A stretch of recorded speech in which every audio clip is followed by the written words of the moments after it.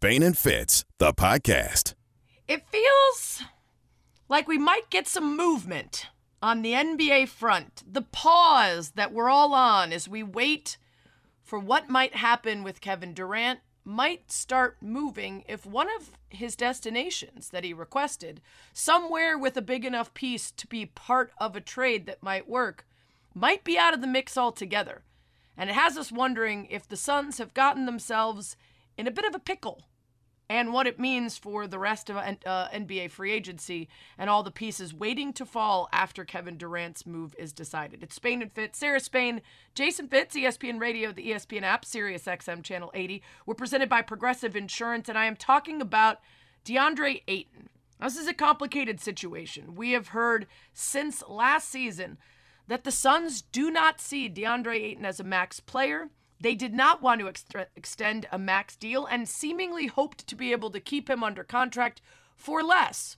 Certainly would not want to lose him for nothing, but they never ended up extending him an offer or finding a sign and trade deal that might work, which has led to today, where the Pacers have offered him a max offer, and now the Suns are in a bit of a situation. Fitz, let's let Brian Windhorst, our ESPN NBA reporter, explain it in full with all the details and nuances today on NBA Today.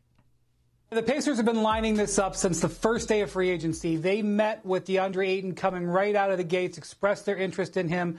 And as the Suns elected really not to seriously engage on the type of contract that DeAndre Ayton wanted, the Pacers made moves to make this possible, specifically trading Malcolm Brogdon to the Boston Celtics to open up the space to do this. Now, Malika, the Pacers don't like to do offer sheets. How much do they not like to do them? This is the second one they've done in 40 years, and the last one was for a very low-level role player.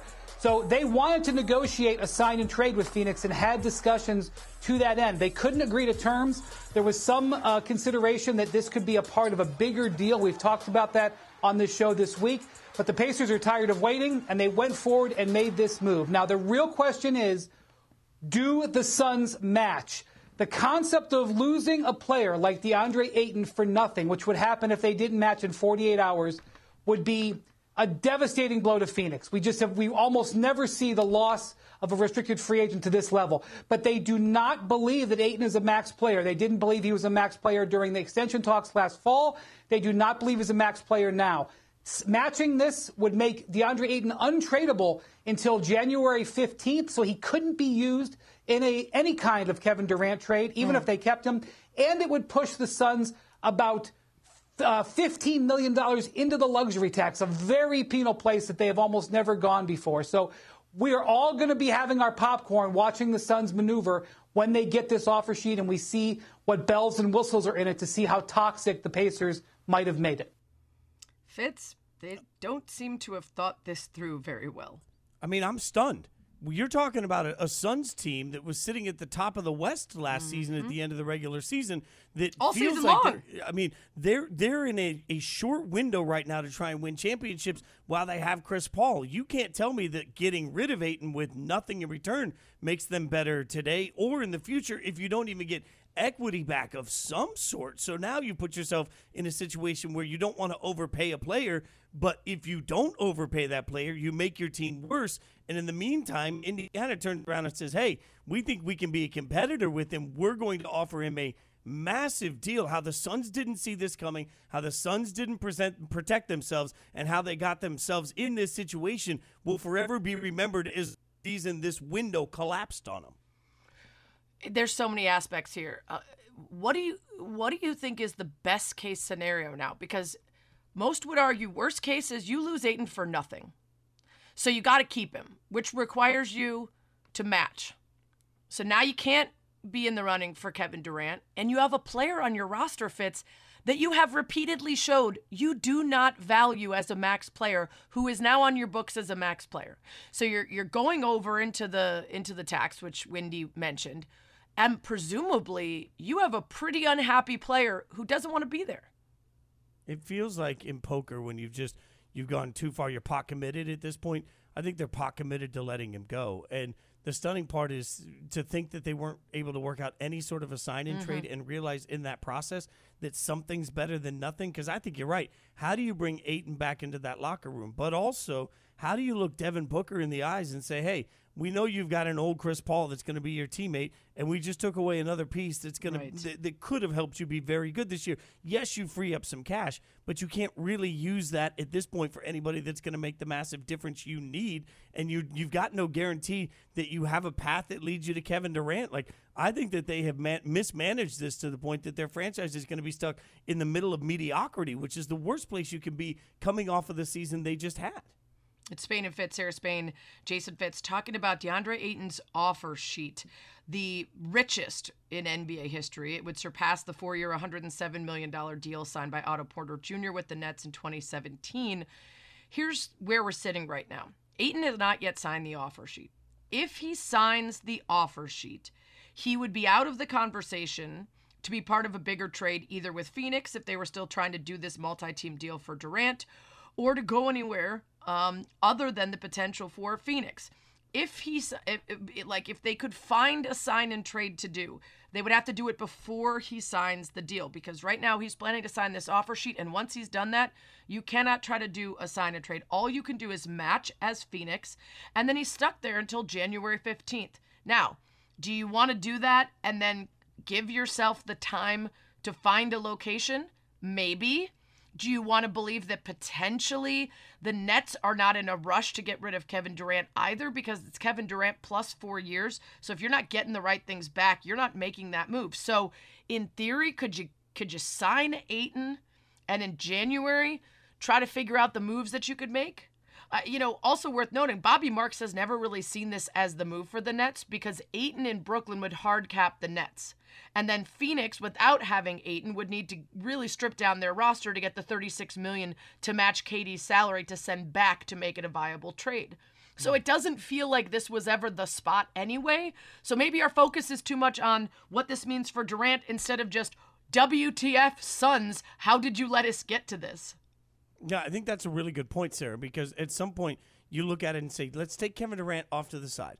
When you have the season that the Suns had last year, and some of our basketball experts were saying that the Suns would regret not being able to bring home a championship last year because it felt like that was the spot for them. But you're bringing back enough star power to know that you are very competitive in the West. Without DeAndre Ayton, you're not. So now I'm looking at it and saying cost and replacement cost, right? So if I'm going to be worse, or if I can't bring in a player that's anywhere near this, I don't really care about saving the money. So it becomes less about, do I really want to give him 4 years, $133 million? Or, if that's only a little bit more than I was comfortable giving him anyway, why do I not just push myself when you have this opportunity to try and be the best? I just think this is where franchises have to go for it. And that's what, frankly, we talked about the Warriors and their ability and want to go into the luxury tax if that's what it takes. You just have to get it done if it makes your team better. And they're doing nothing to make their team better. If he walks away, I think the Suns have to overpay for him. That's the only, you have to overpay for him, and you have to hope that you can mend that fence. Because if you can't, you are up a creek, and suddenly you're going to be rebuilding in a year.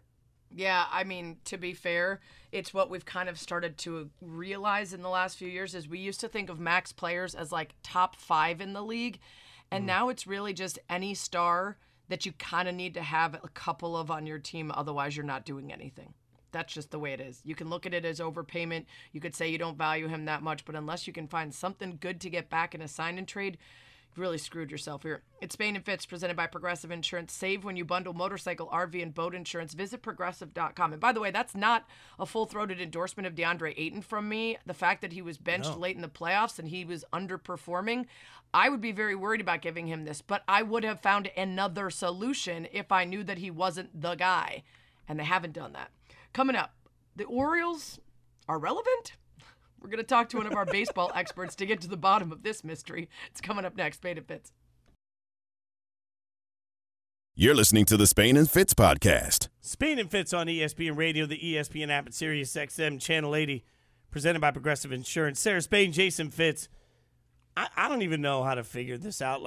I'm not sure the Orioles or Mariners are ever going to lose again. That's just where we are. And so we need to get some expertise. The Mariners. I mean, and the Orioles. I mean, that's what we're doing. Like, this is what's happening. So we're gonna get some expertise from Jesse Rogers, ESPN Major League Baseball insider. But Jesse, it has come to my attention that you are calling us from Wrigley Field, which means you are basically in Sarah's backyard. The most important thing is the game is not started yet. So are we? Do we raid the press? We're at the press box, right? Like, you're not sitting amongst the common folk. You're in the press box, right? No, definitely in the press box. They actually have upgraded the food up here. It used to be the worst in the league. I don't think the Cubs mind me saying that, because now I can say it's one of the better ones in the league. They actually have a decent spread. So as Sarah knows, I am never going to push the plate away from my chest, my stomach. Gullet. So Yes. I'll be diving in as soon as we're done. Is there sounds like time something- for me to get credentialed again if the food has been upgraded. What's the What do I go-to do? Much to that, better, though? Sarah. What are we having? Like, what are we eating? Like, literally, they have brisket. They have a good salad. Oh, wow. They always have a good vegetable. It's like a real meal. It's not like Wow. hot dogs and peanuts and stuff, which is good too. My son is in the stands. He's eating the hot dogs. I'm going to have a real meal tonight in the press box. There you Okay, go. that's Jesse right. Rogers talking baseball with us, or snacks so far adjacent to baseball. So let's The talk baseball people actual, are very angry, man. Now, actual baseball. The Orioles are relevant. Now, that is to say, they're still last in the AL East, but they are above 500. They are at 45 and 44, and that is something to be celebrated. What is the key to the Orioles being in last, but in a respectable way? Yeah, I mean, two things. They stayed the course. Eventually when you're rebuilding, something good is going to happen. You would hope, if the plan, if you see it through. They didn't change managers. They didn't panic. They kind of went through those 100-loss seasons. So they felt like they saw it coming. But in reality, what they're doing on the mound is quite amazing. Half the pitching staff has been DFA'd, released, let go from a minor league team. Like, they really put this pitching staff together, patchwork, and it's coming through. Their bullpen is top 5 in baseball. Their starters are just okay, but overall, they're pitching great. I think it's even surprised them. And it does say something. Mike Elias, the GM, came from Houston. We know Houston has a great pitching infrastructure. That's kind of the phrase, that's the modern phrase we use, because it's not one guy. It's not just the pitching coach anymore. It's everybody together. So I think it's safe to assume he's brought that kind of philosophy, whatever successful philosophy he's worked in Houston, he's brought it to Baltimore. I talked to some players yesterday that really credited several of their coaches, obviously the pitching coach included, and it's made a difference. And you have guys that have done nothing with other teams that are having success with Baltimore. That's been the key to this surge. I'm not sure it can last. I hope Oriole fans aren't listening, but you're going to ride this for as long as you can. I think they've got a young team in terms of good position players, but I'm not sure this pitching can last. They're going to have to, go out and find some maybe in the offseason and let some young guys grow. But so far, so good. It's been fun to watch. Yeah, at some point, though, Jesse, it's about what we expected coming into the season, right? Because the Orioles win 10 straight, everybody's happy. The Blue Jays are ahead of them in the standings, but they fired their manager. So, how does all of this shake out in your mind in the AL East? Well, it's certainly about expectations. I mean, Baltimore is exceeding them. Toronto is underachieving a little bit. I'm here in Chicago, as you mentioned, and I see a lot of White Sox games. And the Blue Jays and White Sox remind me of each other. They're a little bit underachieving, the White Sox even more, yet they did not fire their manager, and the Blue Jays did. They're also a little bit flawed. These are two of the worst teams in terms of balance in the lineup.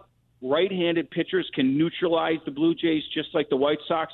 And the Blue Jays still are really good and should be better than 47 and 42. You just mentioned Baltimore, who came through here in Chicago, and I talked to Brandon Hyde, and he was just talking about what a beast the East is, and he particularly pointed out Toronto, even more than the Yankees or Rays or Red Sox.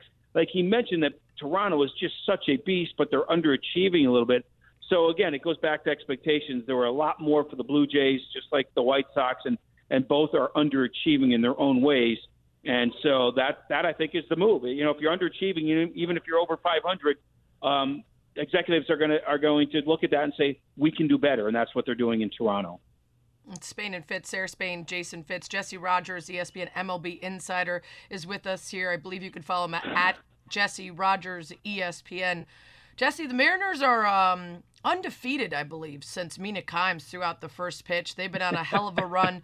My only fear, and it's mainly because I care about Mina, is that we know what happens, and we know usually how the later parts of the season go for Seattle. Is there reason to be optimistic that that team will keep it up? It's a great question. I think there is, because this isn't a one-year wonder. This was coming. Like, this isn't out of nowhere. They had a good year last year. What actually was the surprise, Sarah, was their start. Like, everybody thought that, look, the AL West is no great division. Obviously, at the top it is, but we see the Angels are underachieving. Texas is good, but not great. Like, they should be decent in that division. They should be a wild card contender, and now they are. I think Julio Rodriguez has really lifted them. You know, when you get a rookie doing what he's doing, that can provide some energy that you may not expect or don't see coming. So they're kind of doing what they should have been doing early on. I love the trade they made for Winker and Eugenio Suarez before the season. So yes, I think it can last, because this is the way they should have been playing earlier in the year. Now, I don't know if they're a team that's going to go to 10 over 500 or 20 over 500, whatever the case may be. But they're a good team that should be in the wild card race, especially with 3 wild card teams. Jesse, speaking of the wild card race, the trade deadline right around the corner. A lot of controversy about the Royals having so much of their roster, 10 players not available to travel to Toronto because of vaccination status. How does that play into the trade deadline in your mind? I don't think there's any doubt when it comes to position players, it plays into the deadline. I mean, look, it's 2 months of the season, so you have to look at your schedule, and I haven't really done this yet for those AL East teams. If Toronto, if the Yankees are done going to Toronto, that helps, right? If one of those AL East teams is got 3 games left in Toronto, okay, maybe it's not so bad. If you have 6 or 9 games left in Toronto, it's a different story. But you also have to consider the postseason. What if you're facing the Blue Jays in a postseason series? So it impacts it, but it's different for every team. You know, if you trade for Andrew Benintendi and he's your only player that can't go to Toronto for a 3-game series in August, that's not so bad. So every team is a little bit different. It sounds like the Yankees are almost completely vaccinated. Maybe they can take on a player that can't play in Toronto for 3 games. But I think the bigger issue is actually the playoffs. If Toronto gets in and you have a short series against them, what do? Do you leave Andrew Benintendi at home? You're going to have to. So it's different for every team, and it's also different based on how many games you have left up there. Go out to ESPN.com and check out his article on the Orioles, and follow him on Twitter, as always, at Jesse Rogers ESPN. Jesse, thanks for hanging out with us. Go enjoy some brisket. Let us know how the food is. Thanks, Jesse. I will. I'll text you, Sarah. Take care. See ya. Perfect. Oh, he didn't say text me. Like, look at that. Like, he's just. Does he have your number? Probably not, but that's okay. okay. Probably one of the first things that you need. Every time somebody comes in to go to a Cubs game, do you get blown up with it? Like, that's well, Jesse's from here. He's a Chicago guy. He's been on ESPN 1000 since before I was around. He was a Blackhawks guy for a really long time before switching to the Cubs beat. So it's a home game for him. That's a home. So does he come over to the Spain household afterwards, the billionaire? No. Only Nick Friedel arrives unannounced every single time he's in town. BZ, SS. Yeah, what are you doing? Well, Nick, I'm doing some work because I'm busy. Oh, I'm outside your house. Okay. That's exactly what I'm going to do to you at one point. All right, coming up, how will a former MVP fare with this new team? Our Colts reporter will answer that and more next. Spain and Fitz on ESPN Radio and the ESPN app.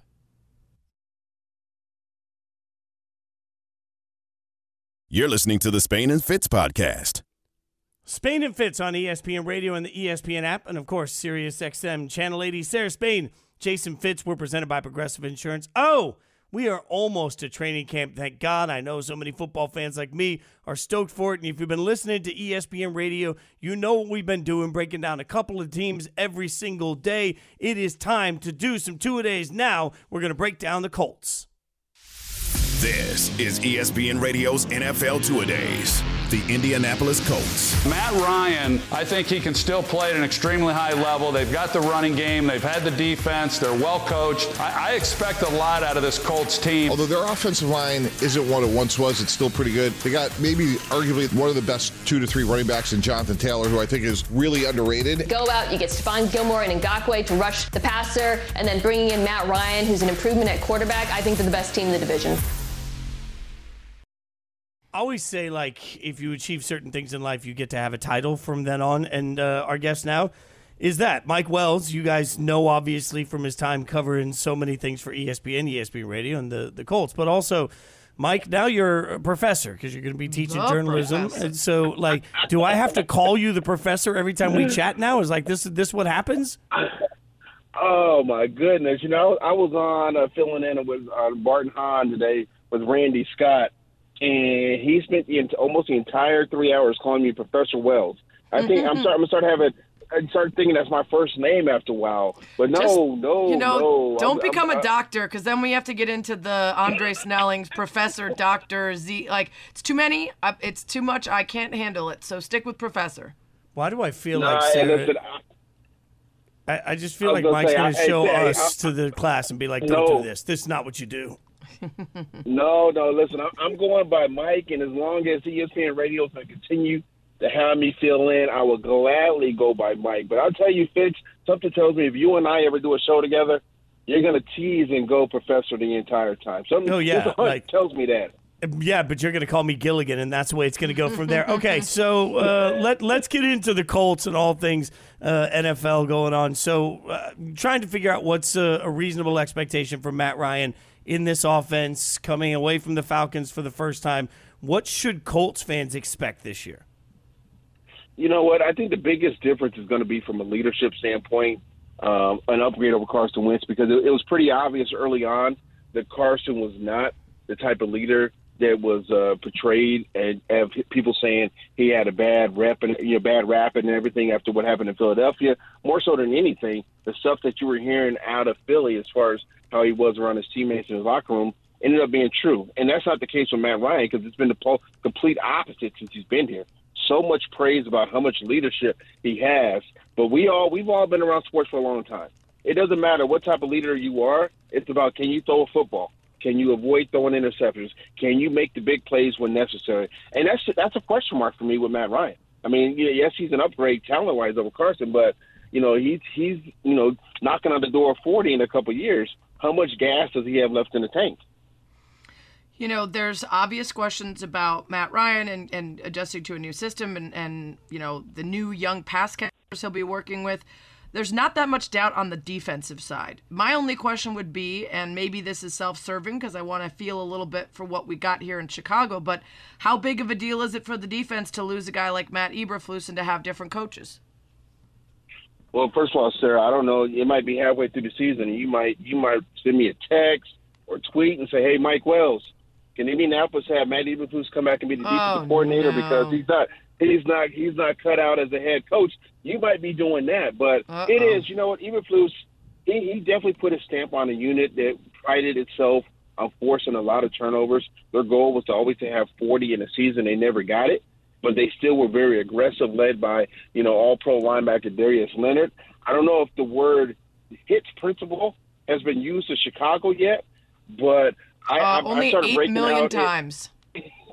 I started getting goosebumps and breaking out in hives. He used it so often during his time here in Indianapolis. But Gus Bradley, former head coach, he was the defensive coordinator in Seattle when they had the Legion of Boom with Richard Sherman and company. The pieces are there. I mean, I don't know if Fitz felt like when his Raiders traded away Yannick Ngakoue to the Colts in the offseason to go with DeForest Buckner in the middle of the defensive line and Quiddy Pay on the other side, Darius Leonard, a linebacker, and Stephon Gilmore, a cornerback. So they've got pieces there. It's going to be up to Bradley to see if he can get everybody in sync, especially when they're going to be facing, the AFC West, including, with Derek Carr, Justin Herbert, Patrick Mahomes, Russell Wilson this season. If you can't get to the quarterback, you're going to have a hard time winning in this league. Yeah, we're talking to Mike Wells, and you're right. Yannick Ngakoue got a bad rap there. I was really surprised he was traded out, but I hope he continues to crush it. Frank Reich, in the meantime, sort of had this golden child image at first. Now, with the struggles that the Colts have had trying to figure out the quarterback position, is there any dull on the shine around the perception for coach? Is everybody still good with Frank Reich? Woo-wee, man. Okay, that's what I thought I heard. You know what? I mean, Jim Irsay is saying the right things about Frank Reich, but if you had to put one person under the spotlight for the failure of Carson Wentz, it was Frank Reich. He was the one who went out and put his neck on the limb and said, hey, let's get Carson Wentz here. I can hopefully get him back to where he was in 2017 prior to tearing his ACL. I can get him back there again, and it turned out to be a complete, utter failure. You look at simply the stats, you say, oh, wow, he had 27 touchdowns and only seven interceptions. Well, Carson Wentz didn't know how to win big games. He made, honestly, one game-changing play that helped the Colts, and that was on Christmas night in Arizona. They needed him to beat your Raiders and to beat Jacksonville. Just needed one of those two victories in the final 2 weeks when Jonathan Taylor was taken out of the running game, and all Carson Wentz did was basically tinkle down his leg to show he's not that guy at quarterback. Spain and Fitz, Sarah Spain, Jason Fitz talking to Mike Wells. You can follow him at Mike Wells NFL. Who are we looking for on the offensive side that maybe would be a surprise to help Matt Ryan settle in and put up some decent numbers? Well, they better have multiple surprises on offense, all jokes aside there, because the reality is outside of Michael Pittman Jr., wide receiver, they've got an unproven group of players at that position. Jack Blow, Mr. Reliable at tight end, retired, so they don't have that guy. They lost two of their offensive linemen, including their left tackle and their right guard. So they got to be able to protect Matt Ryan's blind side. So it's up in the air on who's going to step up wide receiver. But a name to keep an eye out on, Mo Alley-Cox, the tight end. He's going to step into that number one role. He's a former college basketball player at VCU when Shaka Smart was there. He plays above the rim. His issue is he's been way too inconsistent, and he's always had to look over his shoulder when he made a mistake. Now it's his show and his opportunity, and Matt Ryan loves the tight ends, especially out of the play action. So I'm going to go with Mo Alley-Cox at tight end. What's the record prediction for this year? Woo-wee, man. I think the odds have them at 9.5, and I'm taking the over barely. 10 wins. I give them 10 wins, and I think that'll be enough to knock off the city you live in currently, Mr. Fitz, the Tennessee Titans. Taking out the Titans. All right, wow. So they're winning the division with 10 wins then. Look at that. I do not believe in Ryan Tannehill, especially with no A.J. Brown. It's going to put a lot of pressure on Derrick Henry. The one biggest advantage I would take over the Colts is give me Mike Vrabel. I love Mike Vrabel as a head coach. I'm telling you, he's that guy who was sporting the Timberland boots, wearing, got the blue jeans, ripped up blue jeans on with a hard hat on and one of them old school lunch belts, and just says, we're going to brawl out and I'm going to knock you out. So I love how he coaches. So that's the one big advantage I give the Titans, the head coaching position. I don't disagree with anything you just said about the Titans, actually. And look, it'll be interesting to see how it plays out. In the meantime, Hey, can you say that again? Say it again. Can you say it one more time, please? You're right, Mike. I mean, I don't disagree with anything you said. Like, look at that. That's why you're the professor. I'm the student, man. We appreciate you hanging out with us almost over the goal line, but you know that we're going to call you every single time we need you, and we expect you even when you've got fancy titles to still answer the bat phone. 100%. Hey, I got y'all. Hey, you guys have a good one now. Look, I'm always a smart aleck. I'll say this.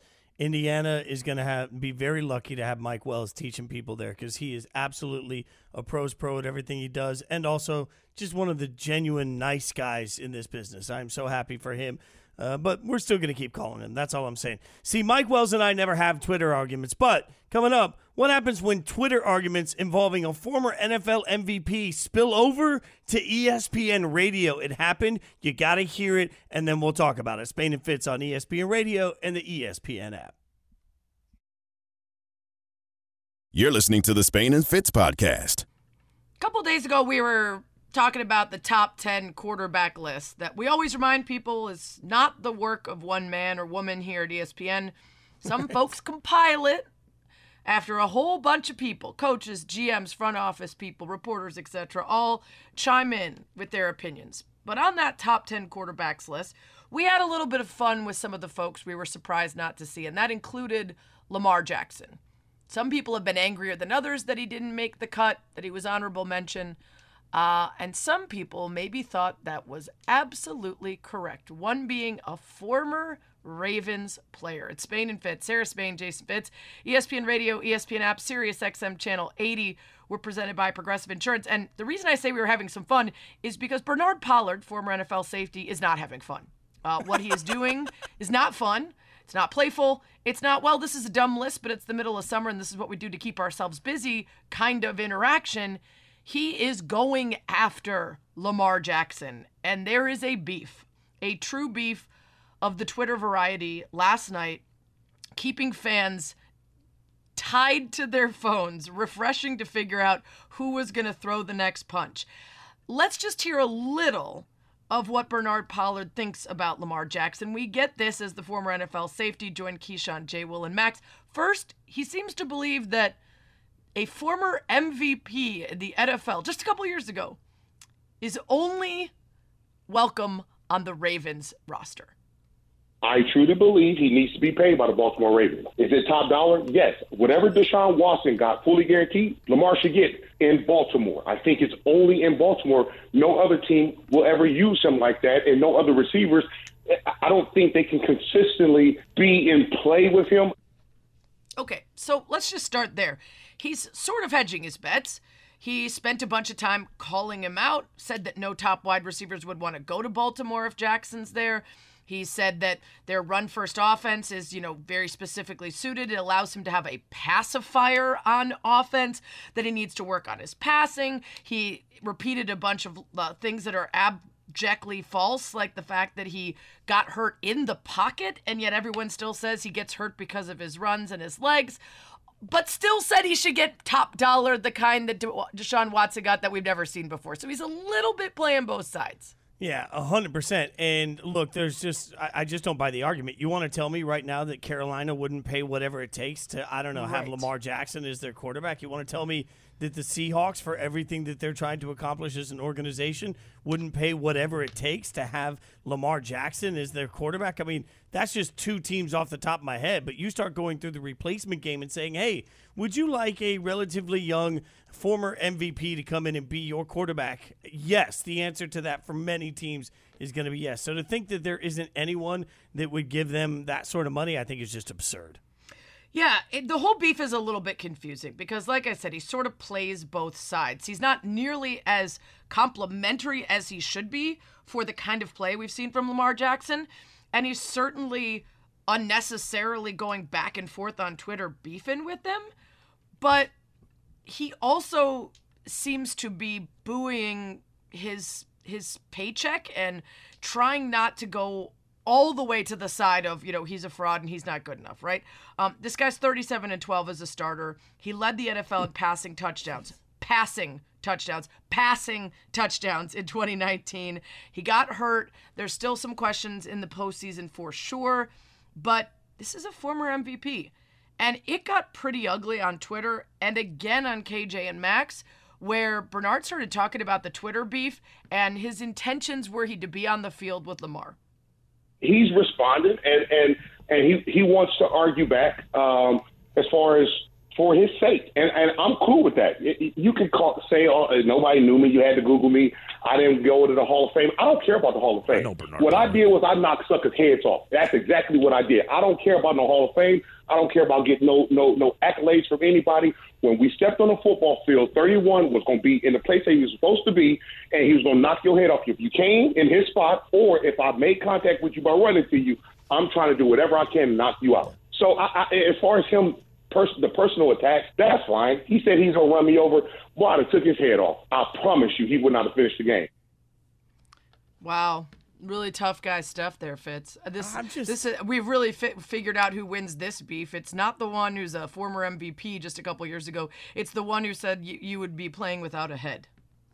I don't even understand the mindset on it. Like, I can't decide if I'm listening to a former NFL player talk about a current NFL player or if I'm listening to a really bad promo for a WWF match in the 80s. Like, I promise you I'll knock his head off. Like, what are we doing here? Like, there is just a moment of you can disagree with whether somebody's elite and they can have their words, but there has to be a line at some point in the way you go after somebody. I don't understand the win here for Bernard Pollard at all. And look, I know of his time in the league. I enjoyed watching him play. This just doesn't make any sense to me. It feels like he's fighting a losing battle from the outset, and this is where it feels like then you just start to question all of his opinions.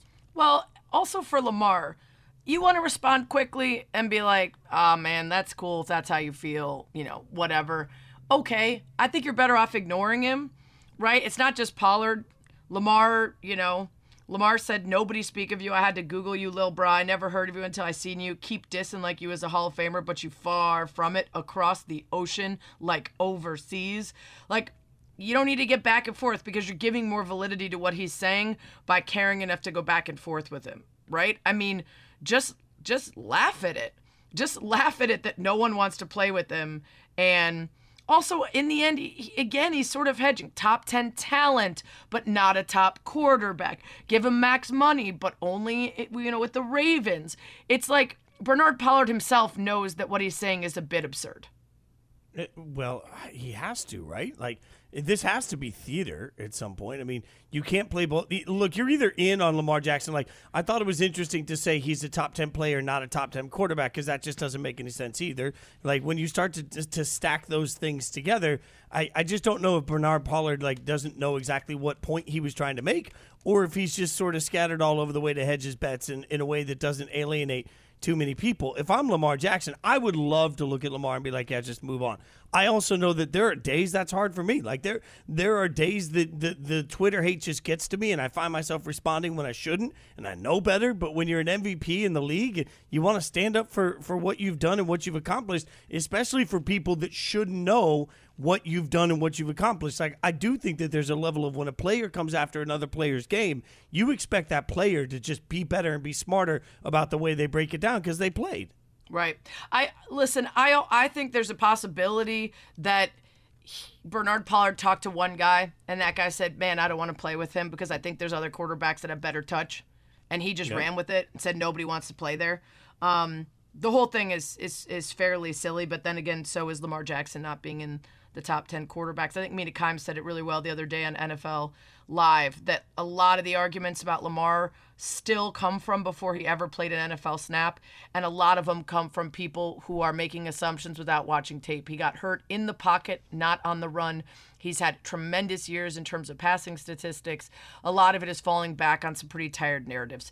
It's Spain and Fitz, Sarah Spain, Jason Fitz. The road to the rematch is on as bantamweight champ Juliana Pena and former champ Amanda Nunes go head-to-head as coaches on the historic 30th season of The Ultimate Fighter. Stream the series now exclusively on ESPN+. Sign up now at ESPNplus.com. Fitz, we're doing two-a-days all week as we continue heading towards camp. Today we got the Colts and the Saints. We already talked Colts with Mike Wells. Coming up, we're going to talk to Catherine Terrell about the Saints. But I want to throw up some social asks. We've been doing this every day since we started this, asking folks how many regular season wins they think for various teams. What else do you want to ask? Is it worth trying to get into how long people think Jameis will last as the starter for the Saints? Are we into that? I like Jameis, and then I think we can do the same thing for the Colts. Like, will Frank Reich still be the coach after this year? Like, if the Matt Ryan thing blows up, I got to wonder if the Colts organization looks around and says, we don't have our guy. So I think that's a fair question, too. Yeah, I've seen that question asked a lot, and I do think that he probably did himself some favors by coming out right and saying, I'm owning this.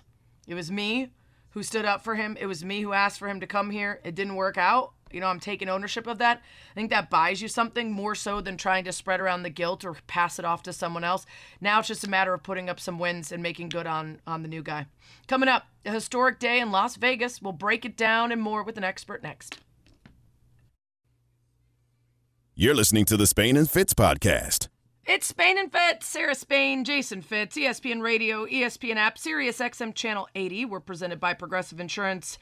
You can continue answering our questions, our NFL predictions during two-a-days at Spain and Fitz, at Sarah Spain, at Jason Fitz. But let's switch gears here and talk a little WNBA with our favorite WNBA reporter for The Athletic, Lindsay D'Arcangelo. Lindsay, huge offensive showing from the Aces today, an WNBA record, 71 points in the first half against the Liberty. What have you seen from them lately?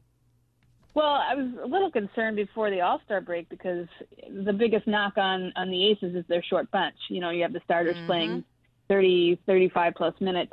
And, once you get to midseason and towards the end of the season, towards playoffs, fatigue could set in. But these last three games, they're averaging 107 points. Asia Wilson is averaging 25.6 per game. Kelsey Plum is out of her mind, 22 points per game. And both of those guys account for 45% of their scoring. And like as you saw earlier today with the game you just mentioned, 108-74. The game was essentially over after the first quarter. They shot 77% from the field during that first quarter. It's just that's what we were used to seeing at the beginning of the season, and it's nice to see them sort of recapture that magic. That being said, Lindsay, let's face it, Mark Davis didn't pay Becky Hammon a ton of money to come in for regular season success. Is there an unusual amount of pressure on the Aces to actually get to the final and win it this year?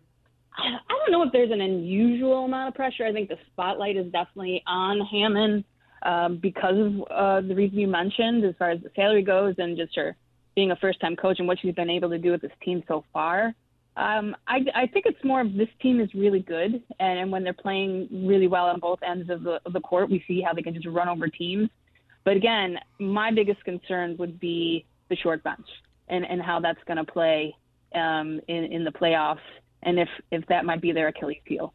It's Spain and Fitz. We're talking to Lindsay D'Arcangelo. I would agree with you, especially if they end up facing up against a team like the Sky, who are extra deep. Let's talk Commissioner's Cup. We'll get a potential finals preview coming up in just a couple days here. For those who don't know, what is the Commissioner's Cup, and do you think it's worked to drive interest?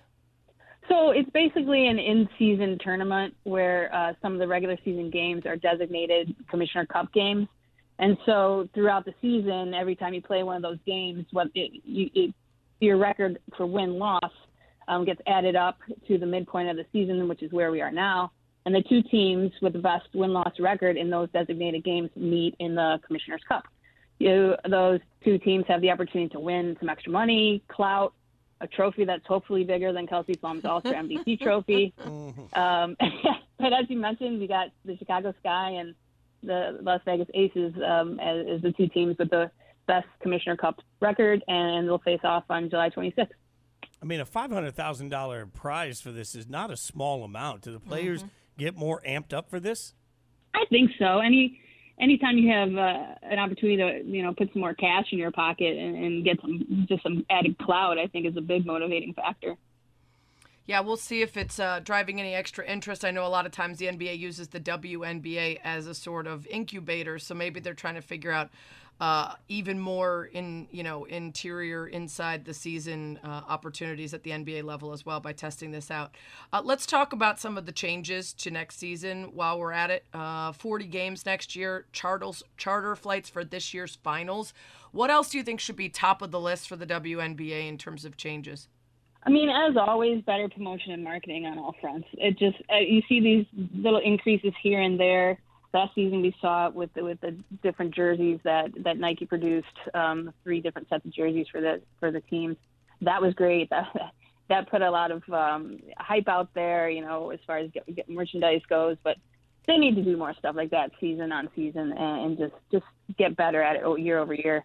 And then the second would be, for me, more games on television. I mean, we've seen the ratings go up every time more games get put on television. And I'm talking about accessible television. Like, every time a game is on ABC, it always does well. And even at ESPN's main channel, your channel, you walk into a bar, that's what's usually on. So if there's a WNBA game on that's being aired, people are going to see it. And that it just adds to the growth. So those would be my 2 main things. You mentioned the TV portion of it, and look, Lindsay, I work a lot in digital media for ESPN, so I do believe in the power of Twitter, Facebook, YouTube for what they can bring for monetization and growth of any product. I believe in that, but it is difficult seeing the games be on Facebook or weird places in general. Has the league deemed this year's TV work successful? I would think so. I mean, we won't really know the results until the end of the season and once you get all the regular season stats and data in. But I would think so. I mean, just as somebody who covers the league on a regular basis year in and year out, I mean, every year it's getting better and viewership numbers continually grow up. So, I would consider it a success. And then that's just something they have to keep building on. Lindsay D'Arcangelo with us here on Spain and Fitz, WNBA reporter for The Athletic. Who's a player this season we should be talking about and aren't? Yeah, that's a great question because I feel like we're talking about all the players we should be that are young and up and coming, the ones who've been staples the past 2 years. I think Jackie Young is getting the recognition she deserves for just her improvement and evolution over the past 3 years. Brianna Jones for the Connecticut Sun. is another player I think that has just worked so hard to get to where she is right now. Kelsey Plum, as I mentioned earlier, is just, I mean, Becky Hammon has unleashed something in her that is just so fun to watch. She's in the MVP conversation in my book.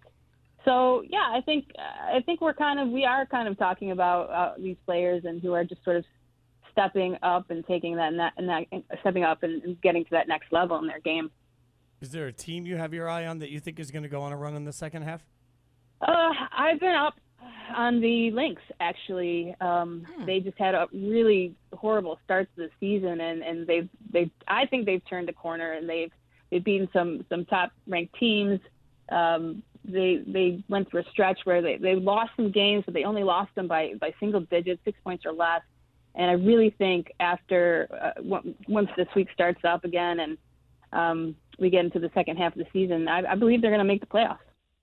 It's Spain and Fitz, Sarah Spain, Jason Fitz talking to Lindsay Darkangelo. You can follow her at Dark Angel with a C instead of a K, Dark Angel 21. Hey, before we let you go, I want to ask about the Mercury quickly because it feels like we've maybe fizzled a little bit on talking about potential Skylar Diggins-Smith rumors. I never really thought a trade was likely, but there was tension with Diana. There was the clown emoji for her coach. Now we got Diana kicking fouls. We've still got Brittany Griner's situation. That team, and I forgot Tina Charles, got her way out of there. That team has just had a lot of drama. What do you make of what's gone down in Phoenix this season? I mean, everything that could go wrong has gone wrong for the Mercury. And I think before the start of the season, when we saw them swing for the fences because they made the finals last year and lost your beloved Sky, they wanted to get back. They wanted to get over that hump. And so they put together this, what looked like a super team. And then it all has gone out the window. And like you said, Griner is still detained in Russia. And that's just such a difficult situation there. You got to believe it's affecting the players mentally, emotionally. And then the on-court chemistry just hasn't been there. Tina Charles has left. Both DT and Skylar are very competitive players, and you can see that there's just been some friction between them. And also, I think DT's frustration is at a boiling point this season, and it spilled over to the court. She's relying on her aggressiveness, and she's getting to that point where players are quicker now, and they can keep up with her moves. And I think it's just she's looking to try to get that edge, and it just hasn't been there. And it's from an optics standpoint, as you mentioned, like kicking fouls in that play against the Lynx. It from an optics point of view just looks really bad. And then you have to wonder too, Vanessa Nygaard, the first-year head coach, was she the right person for this? Because it just seems like it's getting away from her in a big way. We talked a lot about old people can dream too. We focus too much maybe on the dreams and not the old part of that. It's starting to catch up. That's no slide on the goat, but yeah, we're seeing it a little bit. And like you said, tough season for them. Hey, Lindsay, thanks so much for the time. Appreciate it. Thanks, Lindsay. Yeah, always happy to talk WNBA with you guys. We are too. Awesome stuff. Spain and Fitz, presented by Progressive Insurance, and now a no-frills ad brought to you by Progressive Insurance. Here it is. You could save big when you bundle your home and auto with Progressive. That's it. See, just a good old-fashioned, straightforward ad. See if you could save at 1-800-PROGRESSIVE or Progressive.com. Coming up, when there's too much news and not enough time, there's only way to handle it. Quickies, next. You're listening to the Spain and Fitz podcast. Spain and Fitz on ESPN Radio and the ESPN app, Sirius XM Channel 80. Sarah Spain, Jason Fitz. Oh, this just does make me feel good. It just makes me want to, jump around. I'm wiggling in my seat, Sarah. That's all I don't know, jump around? Is that what you just said? That was terrible, Fitz. This just makes me, so I don't know, jump around. Jump around. Right. He'll be here all week. Very intentional. Wow. I actually got a note today from the producer of College Football Live. I'm hosting tomorrow with Ryan McGee and Sam Acho. And she said, look, we already got warned about you and McGee with the dad jokes. And I'm like, I'm sorry if the bosses don't understand. Cool. Mm-hmm. But now that I've been warned about it, they're even coming harder during College Football Live. So nobody's going to like that. No one's safe. Yeah, nobody's safe. All right. Speaking of not safe, well, no, you should always be safe when you do this. It's time for Quickies. Safety first. Quickies with Spain and Fitz. We get in and out of topics fast.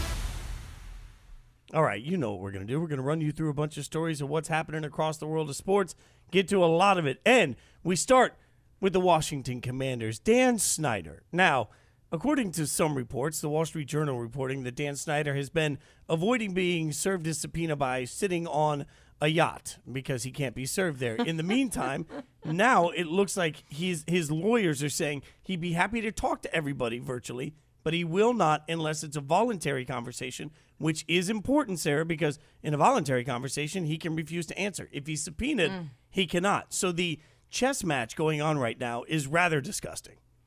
Some of the takes on it, though, are quite good. At Dan Snyder's Yacht, who, by the way, congrats on hopping on this story right away and creating your own account, said his legal defense was first used by T-Pain in The Lonely Island. I'm on a boat, mother bleepers, don't you ever forget. And then the secondary one is from at Jay Billinson. It's got some memes from Arrested Development. It's the Fonz. It says he's a lawyer on Arrested Development. Can I say something to my client? Take to the sea! And he tries to get the Bluth family patriarch to get on a boat to hide from the law.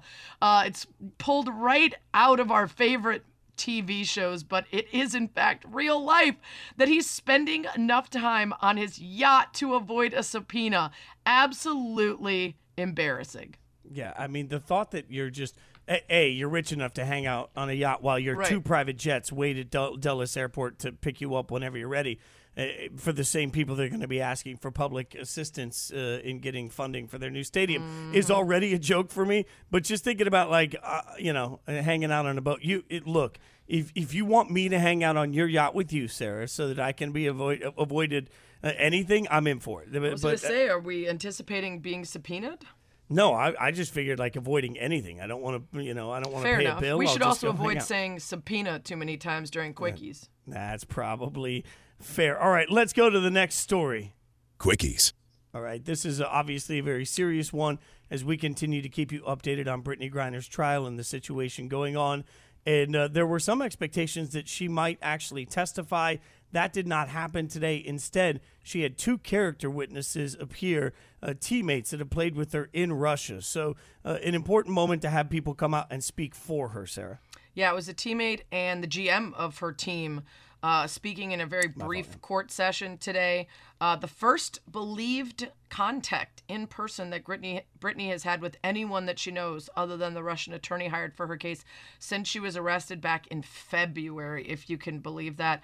There's been some quotes from it, very nice comments, both from the GM and the teammate, but careful. As expected, I hope this trial will be over soon and with a positive outcome.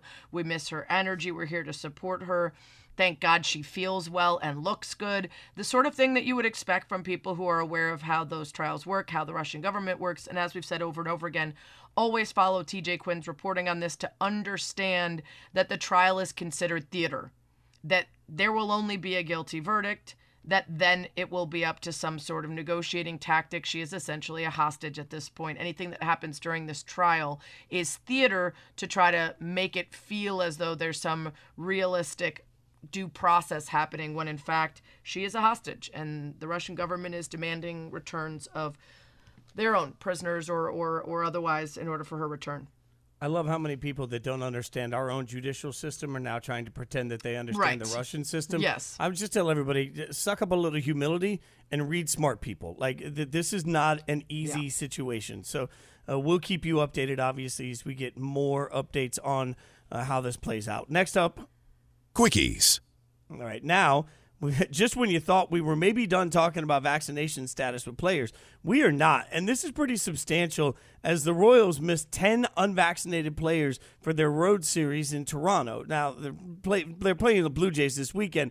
But again, there is no wiggle room on this. When you go to Canada, you have to be vaccinated. So suddenly the Royals had to figure out how to fill out their roster. And as we've been talking about already in the show, it creates some interesting conversations around trade deadline, not just for the Royals, but for every team. Like, if you are looking to acquire someone, you probably need to ask the question of their vaccination status, knowing that there's a chance you could be playing Toronto in the playoffs, and that would mean everything to your season. Yeah, I mean, when you are missing 4 of your top hitters, 2 of your best starting pitchers, you're out in Toronto playing without 10 total players. That's a lot. And, you know, with all due respect to the Royals president and understanding that my Menchies will get lit up as they always do, The message out there should not be, at the end of the day, we're an organization that promotes and encourages individual choices. That's not what we're talking about when we're talking about vaccinations against a deadly virus, which, by the way, the newest strains of are more transmissible than the measles, which makes it now the most transmissible virus in the history of known viruses. And we understand that if your viral load is lower from being vaccinated, that you cannot get it or not pass it, and that you stop the exchange of the virus person to person.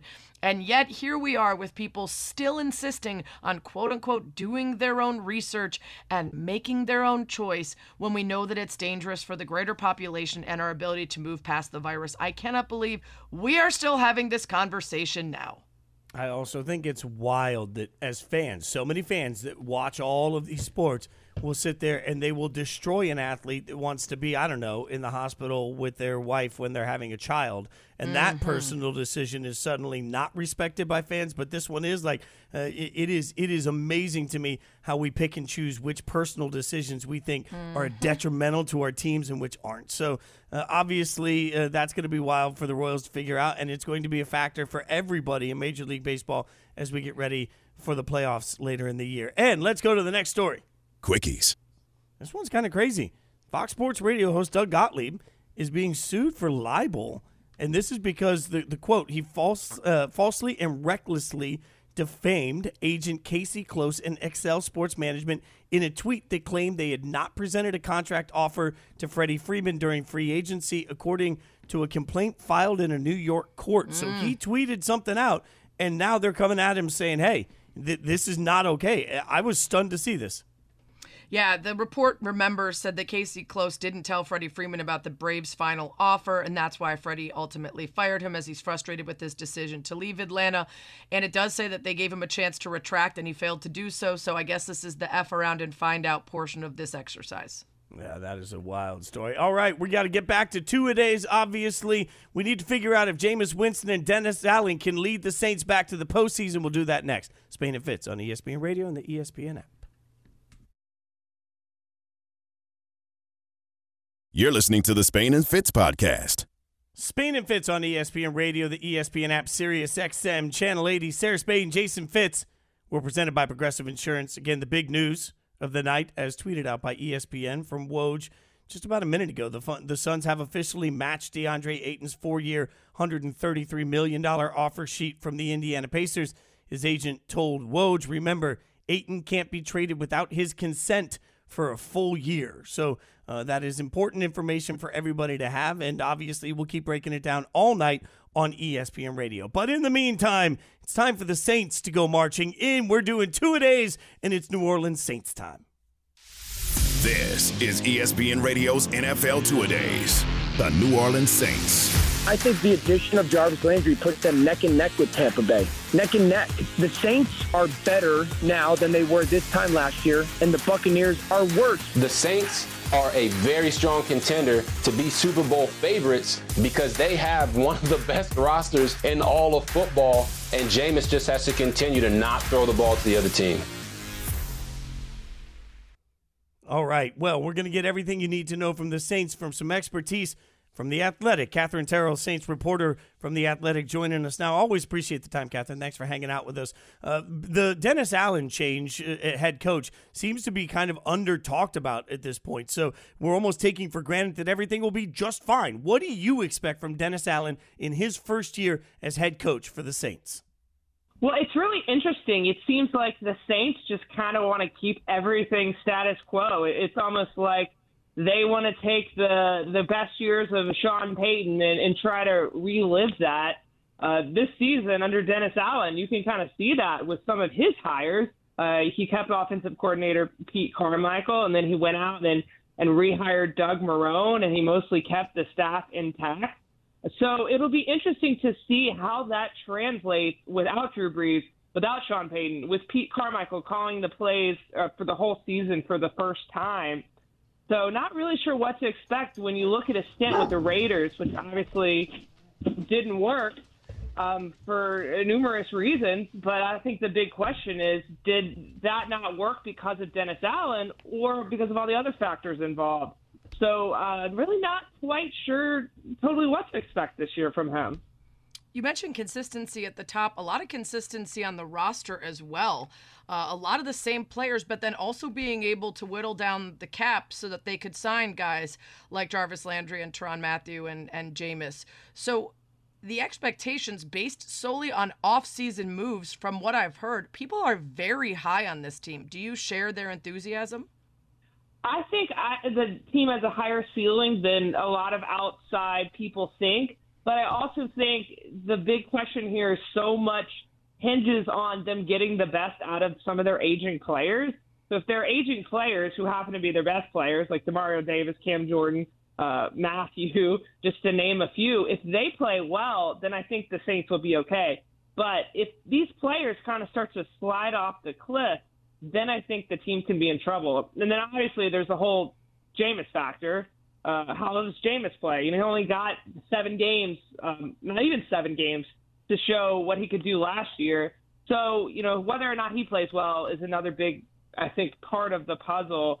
And, I keep adding names, but then that depends on Michael Thomas. So it all kind of pieces together. But I think it really comes down to, can they get another good season out of their players that are already over 30? I mean, I was proud of us that we went that far without saying Jameis Winston. So now that we've opened that can of worms, what's the reasonable expectation in your mind for Jameis? Well, I think that the offense obviously struggled last year. I don't really think that was Jameis's fault. I think at the beginning of the season, they played him very conservatively because they had no wide receivers. I mean, they were really digging down deep in that wide receiver room. I think outside of Louisiana, it would be hard for people to name most of the Saints wide receivers from last year. That's kind of how bad it got. So I think the expectations for Jameis are high at this point, and they should be. There's really no more excuses. He said last year he didn't get time with the first-team offense because he was in a quarterback competition with Taysom Hill. Okay, well, they've already said Taysom's not a quarterback anymore, so you eliminate that. The wide receiver problem, well, theoretically, Michael Thomas is coming back, right? But, it's been so long since we've seen a healthy Michael Thomas. I don't think you can mark that as a given. But, really, for Jameis this year, there's no excuses. He really needs to take that next step. And I think he's capable of leading this team. I think the team played a lot better under him. It kind of fell apart after he got hurt, and they had to go through 3 more quarterbacks, which is to be expected of many teams. But, I think that there's a lot on his shoulders, and he really needs to kind of rise to the occasion this year. It's Spain and Fitz, Sarah Spain, Jason Fitz. We continue our two-a-days with the Saints and Catherine Terrell from The Athletic. Alvin Kamara likely to be suspended about 6 games. At least that's what expected. Who steps up, and how big of a deal is it for this team if he misses that many? Yeah, the Alvin Kamara situation is interesting because he has another court date in August related to that off-season battery charge. I don't know if his court date's going to get continued again. I mean, it's highly possible it does. It's been continued several times. If that's the case, maybe they get through the season without him getting suspended. Really don't know with that, and I think the team doesn't know either. But I think it would kind of go back to some of the guys we mentioned earlier. I think that Michael Thomas has really got to put this team on his shoulders along with Jameis Winston. He was their star next to Alvin Kamara before he got hurt in 2020, which is crazy that I'm saying got hurt in 2020. That's how long ago it was. We're coming on 2 years. So, Michael Thomas was such a big asset to this team back then, for lack of a better phrase. So, if Kamara goes down, they're really going to have to lean on him. I love the draft pick for Chris Olave. I mean, obviously had an incredible college career at Ohio State. What difference does he end up making in this offense to you? Well, I think he's already shown a lot of really good signs early on. He's working with Michael Thomas, which is, great that those two are working together. I think he's looked good in the limited amount of time that we've gotten to see him. You can't really tell, that much from OTAs, as we all know, not until they get the pads on. But I think just adding him, adding Landry, theoretically getting Thomas back, I mean, it just shifts the wide receiver room totally. Last year, Marquez Callaway had a good training camp. He was very consistent. And he should have been the number 3 maybe, but all of a sudden he had to be thrown in as the number 1. Now you look at Callaway, and they've added so many receivers that Callaway could be an inactive guy on game days. So I just think it's so fascinating how much things have flipped around, and I'm really looking forward to seeing how Olave works next to Thomas and Landry, but also next to Pete Carmichael, or also with Pete Carmichael. Katherine Terrell of The Athletic is with us here on Spain and Fitz talking about the Saints. You can follow her at @Kat_Terrell. I am kind of wondering what's going on with the whole Sean Payton thing and how much it's being talked about there. There's all these stories about the teams that he's looking at for a potential return. How much tea has not been spilled about his decision to leave if, as we suspected at the time, it's not really about retiring, spending time with his family, more free time, etc.? Was it simply that he just didn't want to be a part of a team that might be, not as successful? Is there any tea that we're missing, any drama that we're missing there? From the Saints end, the people I've talked to, there's no hard feelings there, and it's not the sense I get. Now, of course, if he tries to go to a team in the division, they're going to have to pay up. I mean, that's been pretty well established. But I don't think that the Saints would be upset. I mean, it's kind of this balance of they respect him for everything they did, or everything he did, but they're not just going to let him go for free. So if a team comes calling next year, depending on what team it is, maybe it'd be a little bit of hardball. I think more so if it was a team like the Cowboys or Falcons or someone in the division. But no, I mean, I don't think there's hard feelings. I mean, maybe privately he felt like the team had a lot of holes and he thought it was best to step away at this time. But if that's the case, he's keeping that to himself. So, I mean, maybe something comes out down the road. But right now, I think no hard feelings. I think he and Mickey Loomis are still golfing together and things like that. And sometimes you see them with Drew Brees. So it's all well and good right now, but we'll see what happens when, the stakes are higher and a team actually makes a move to get him. Katherine, real quick before we let you go, got a record prediction for us? Never too soon. I always get tripped up now that there's an extra game. Yeah. I feel like it's so lame. It's so lame. I said this last year, and I still feel like this team is very similar to last year, so I still see them around the 10-7 mark. See, I got it right. I said 10-7 and not 9-7. But well done. Learning. Yeah, you did better than I did with 17. I still screw it up all the time. You guys can read her on The Athletic. Follow her on Twitter at @Kat_Terrell. We appreciate your time so much, Katherine. Thank you for hanging out with us. Thanks for having me on.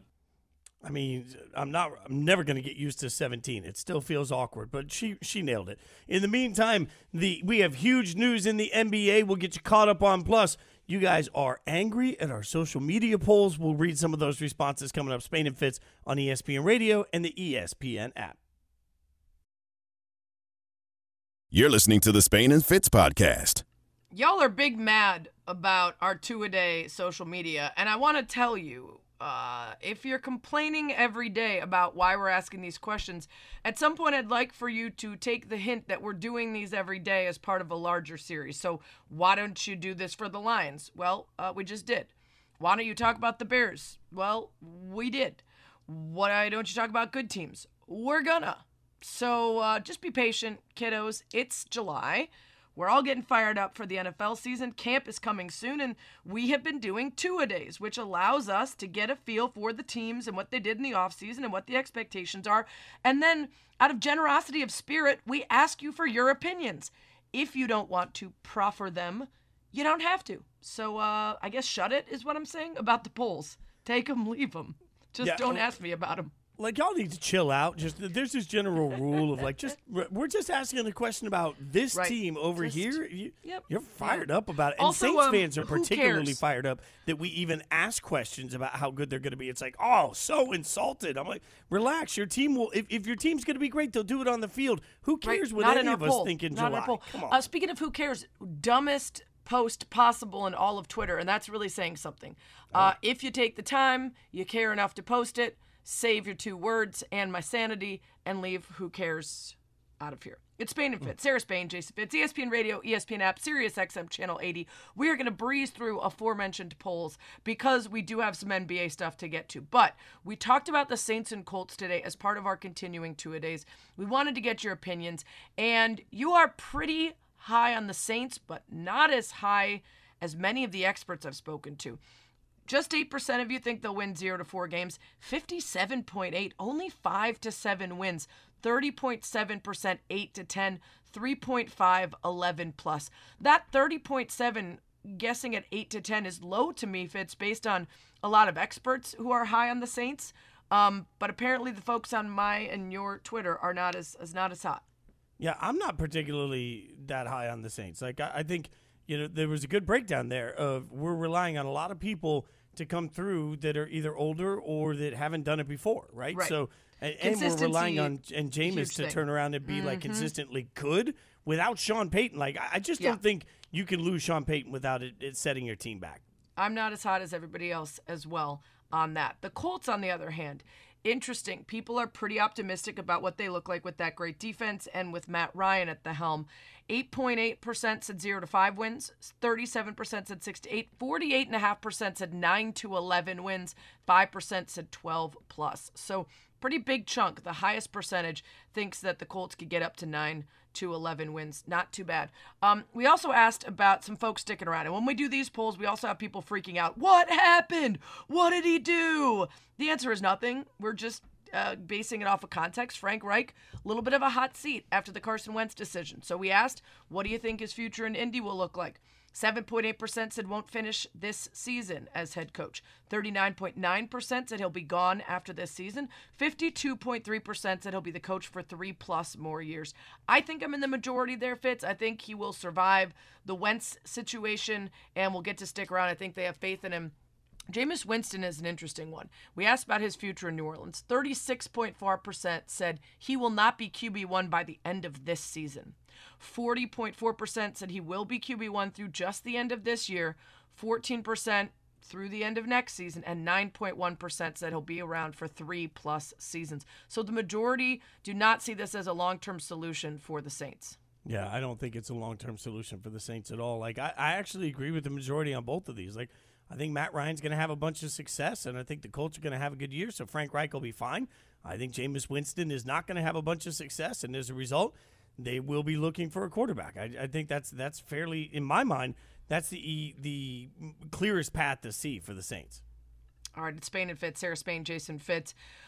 We started the show talking about the Pacers offering a 4-year, $133 million offer sheet for DeAndre Ayton. Suns received it and matched it per Woj. He will return to Phoenix. He cannot be traded without his consent for a full year. Can't be traded until January 15th at the earliest, and that would be with consent. Interesting reporting from Shams Charania, who seems to be doing the work of the Suns here, as he tweeted out, the Suns made clear throughout free agency that the franchise intended to bring Ayton back. I can't finish it without laughing, because that's not true. They did not make that clear throughout free agency. From the beginning of the conversations about Ayton's future, there were serious questions about how they valued him and what they were willing to spend. Now the Pacers put him in a tough spot where they had to give him 4 years, $133 million max. Now they have got him alongside Devin Booker and Chris Paul.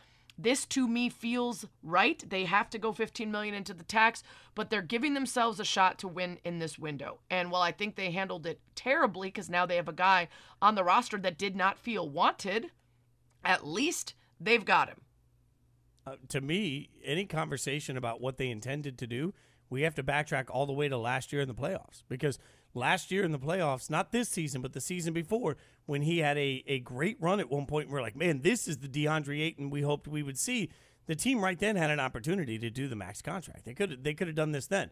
So for any conversation that they always thought they would get this done, well, they've had over a year to do that. So that seems like revisionist history. They wanted him to see what the market was going to be. I think they were banking that the market wouldn't be what he thought it would be.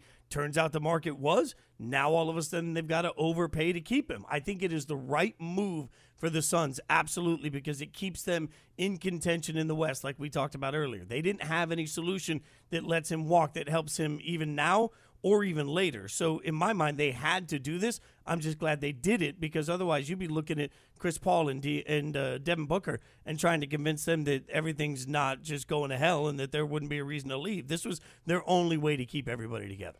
Yeah, and I think I agree with someone on my timeline who wrote, it's okay to overpay to keep your window open. In this case, losing him while you know that Chris Paul's time is running out, while you know that Devin Booker is one of the best players in the league, and losing him for nothing is worse to me than overpaying by a bit too much.